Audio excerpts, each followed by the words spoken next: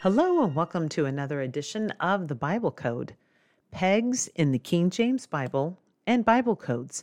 That is our topic for today. For a copy of the transcripts, please go to www.dnainthebible.com. Does the King James Bible contain a built-in dictionary? God's word says in 1 Corinthians chapter 2, verse 13, "Which things also we speak, not in the words which man's wisdom teacheth, but which the Holy Ghost teacheth, comparing spiritual things with spiritual." To compare spiritual things with spiritual, the Bible would need to provide a way to define words, alleviating the need to go elsewhere to man's wisdom, attempting to understand the word apart from God. God always provides what is necessary to be obedient. Some of the information in the study is from the book titled In Awe of Thy Word by Gail Ripplinger. I have provided a link online if you are interested in taking a look at this book. So why study pegs, and how do they relate to the King James Bible's built-in dictionary and the Bible Code? According to Gail Ripplinger, God teaches by repetition. He also says the same thing in a number of ways. And number 3, he uses repeated words, called pegs, you could say, to affirm the relationship between two thoughts. Pegs indicate that parallelism occurs. To find the pegs, it will be necessary to look for the double occurrences of words in the context. This entails going through the context word by word, looking for reoccurrences of words. Now, don't be overwhelmed. We're going to take a look at 2 examples of pegs so that you can see exactly what I'm talking about. Furthermore, how do you locate the Bible's built-in dictionary? First, underline the words which surround the word in question. And number 2, look for those same words repeated elsewhere. Gail Ripplinger goes on to say, good, better, and best are not perfect. God said understanding is line upon line, as mentioned in Isaiah 28, verse 9 and 10, not online. God placed everything that pertains to life and godliness right in the Bible. 2 Peter chapter 1, verse 3. Now let's look at 2 examples of pegs in the built-in dictionary of the King James Bible and see if this system brings understanding of 2 very confusing passages in Scripture. The first one that we are going to look at is regarding the word replenish, as found in the book of Genesis. As quoted from In Awe of Thy Word, many words have numerous dictionary definitions. This makes it difficult to determine which one fits the reader's context. The Bible's built-in dictionary does not have this problem. The parallel definition is perfectly suited to the context. Consider the example below discussing the definition of what replenish means. Now, if you were to look in a dictionary today, the word replenish means to fill again. Keep in mind, this subject has many believing that there was a previous earth before God formed this earth, where Lucifer ruled. All because people did not fully understand how to interpret the Word of God correctly. So let us turn now to Genesis chapter 1, verse 28. There is 2 examples of pegs in this particular verse that I'd like to point out.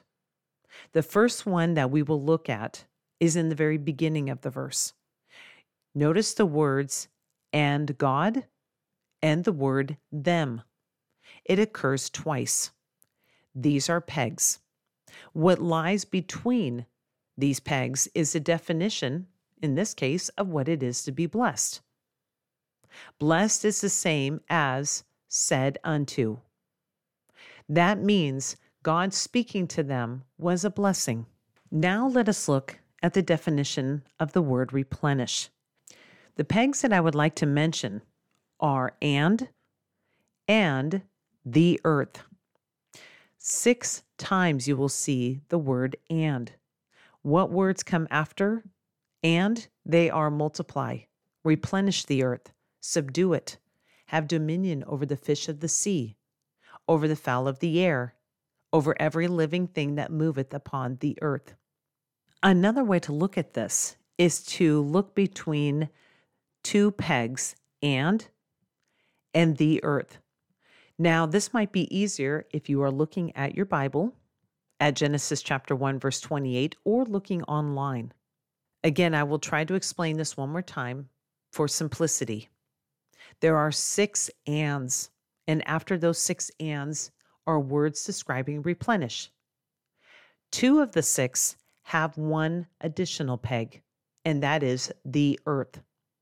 So if I look at those 2, I will see that replenish is defined as every living thing that moveth upon the earth. If you were to look elsewhere to understand what replenish means, you will miss this amazing discovery. There is more to understanding the word replenish than just looking after the pegs. What's also interesting is the number of times God uses and. Man was made on the 6th day, and who has dominion? Who is to fill the earth? That would be man. Unfortunately, when the earthly Adam sinned, that dominion went to Satan. That is why the number 6 is associated with Satan. Satan did not invent any numbers. He stole the number 6 from man. Remember, he was a thief and a murderer from the beginning. We will now look at the pegs found in the book of Ephesians, where we will understand the true meaning of the word predestined. We will be looking at Ephesians chapter 1, if you would like to turn there now.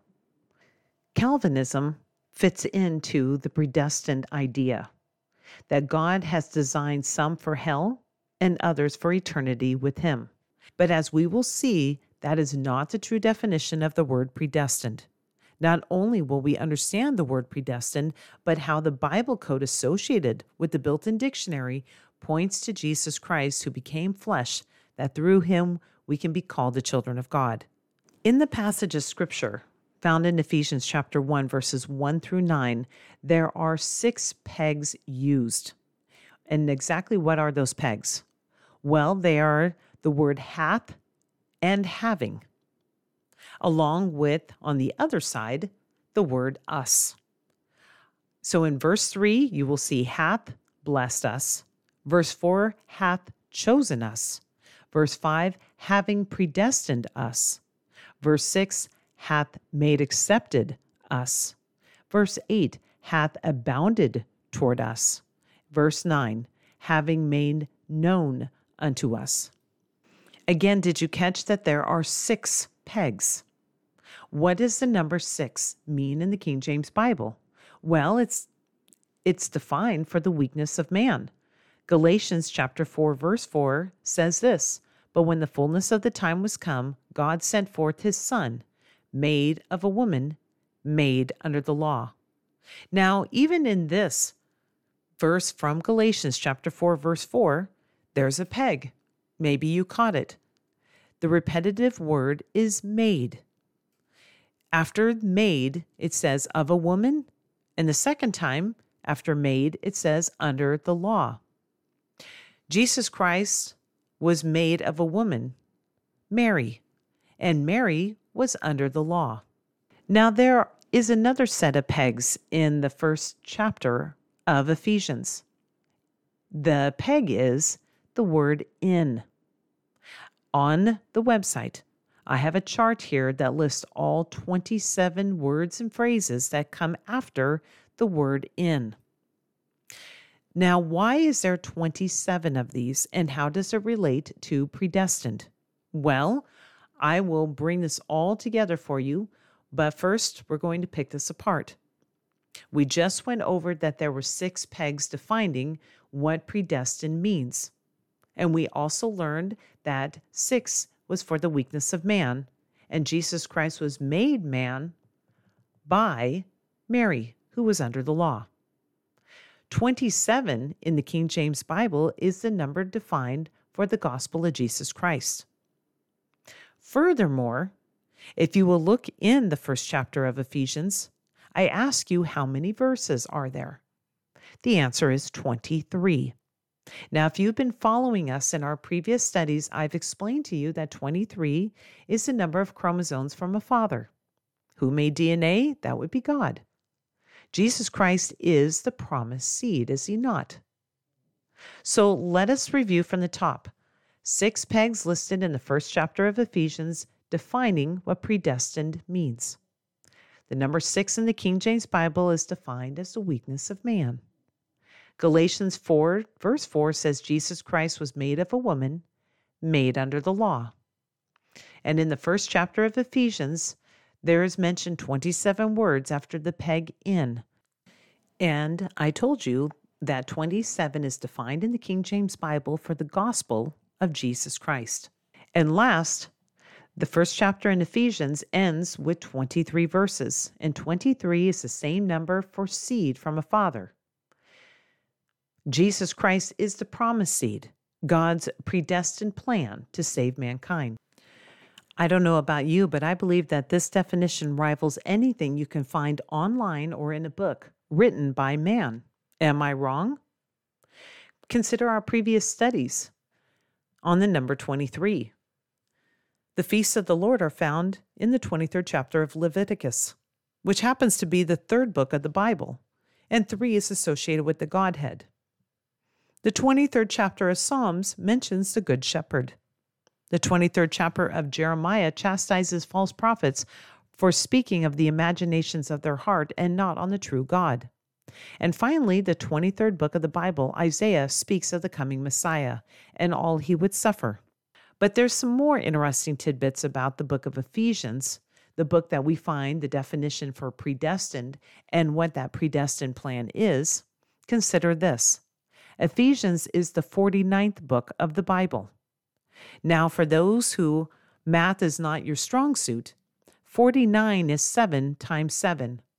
7 is spiritual perfection, as defined in the King James Bible. That's another way of saying it's spiritual perfection times spiritual perfection. The book of Ephesians' theme is in Christ. The word in is mentioned in this particular book 105 times. Of this 105 times, there are 13 pegs that come after the word in, describing the children of disobedience.